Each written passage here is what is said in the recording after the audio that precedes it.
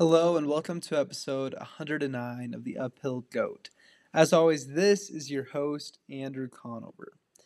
But I hate changing, Cannon said this afternoon to my mom, who was asking him to change out of his church clothes before he ate lunch.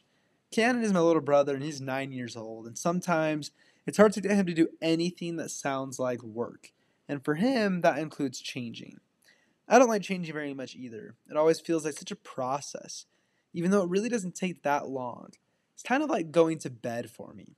I remember when I was a kid just standing at the bottom of the stairs, looking up at what felt like Mount Everest. Each step would sometimes take me 5 minutes, and then halfway up, I'd take a 30-minute nap before finally finishing the journey. And then I'd have to brush my teeth and change into my pajamas before finally crawling into bed. I sometimes tell people that if I could have any superpower, it would be to snap my fingers and be clean, teeth brushed, in bed, asleep from whatever I was doing before, because the process bugs me. Now, and in my apartment, I don't have any stairs where I live, and it actually makes it a lot easier to go to bed. Only having to walk a few steps from the living room to the bathroom and then to my bed makes the whole process seem a lot more like a walk in the park rather than climbing up a mountain. So who cares? Why do I tell these stories?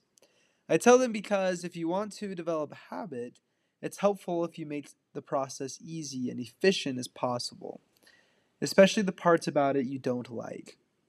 Want to eat a healthier breakfast?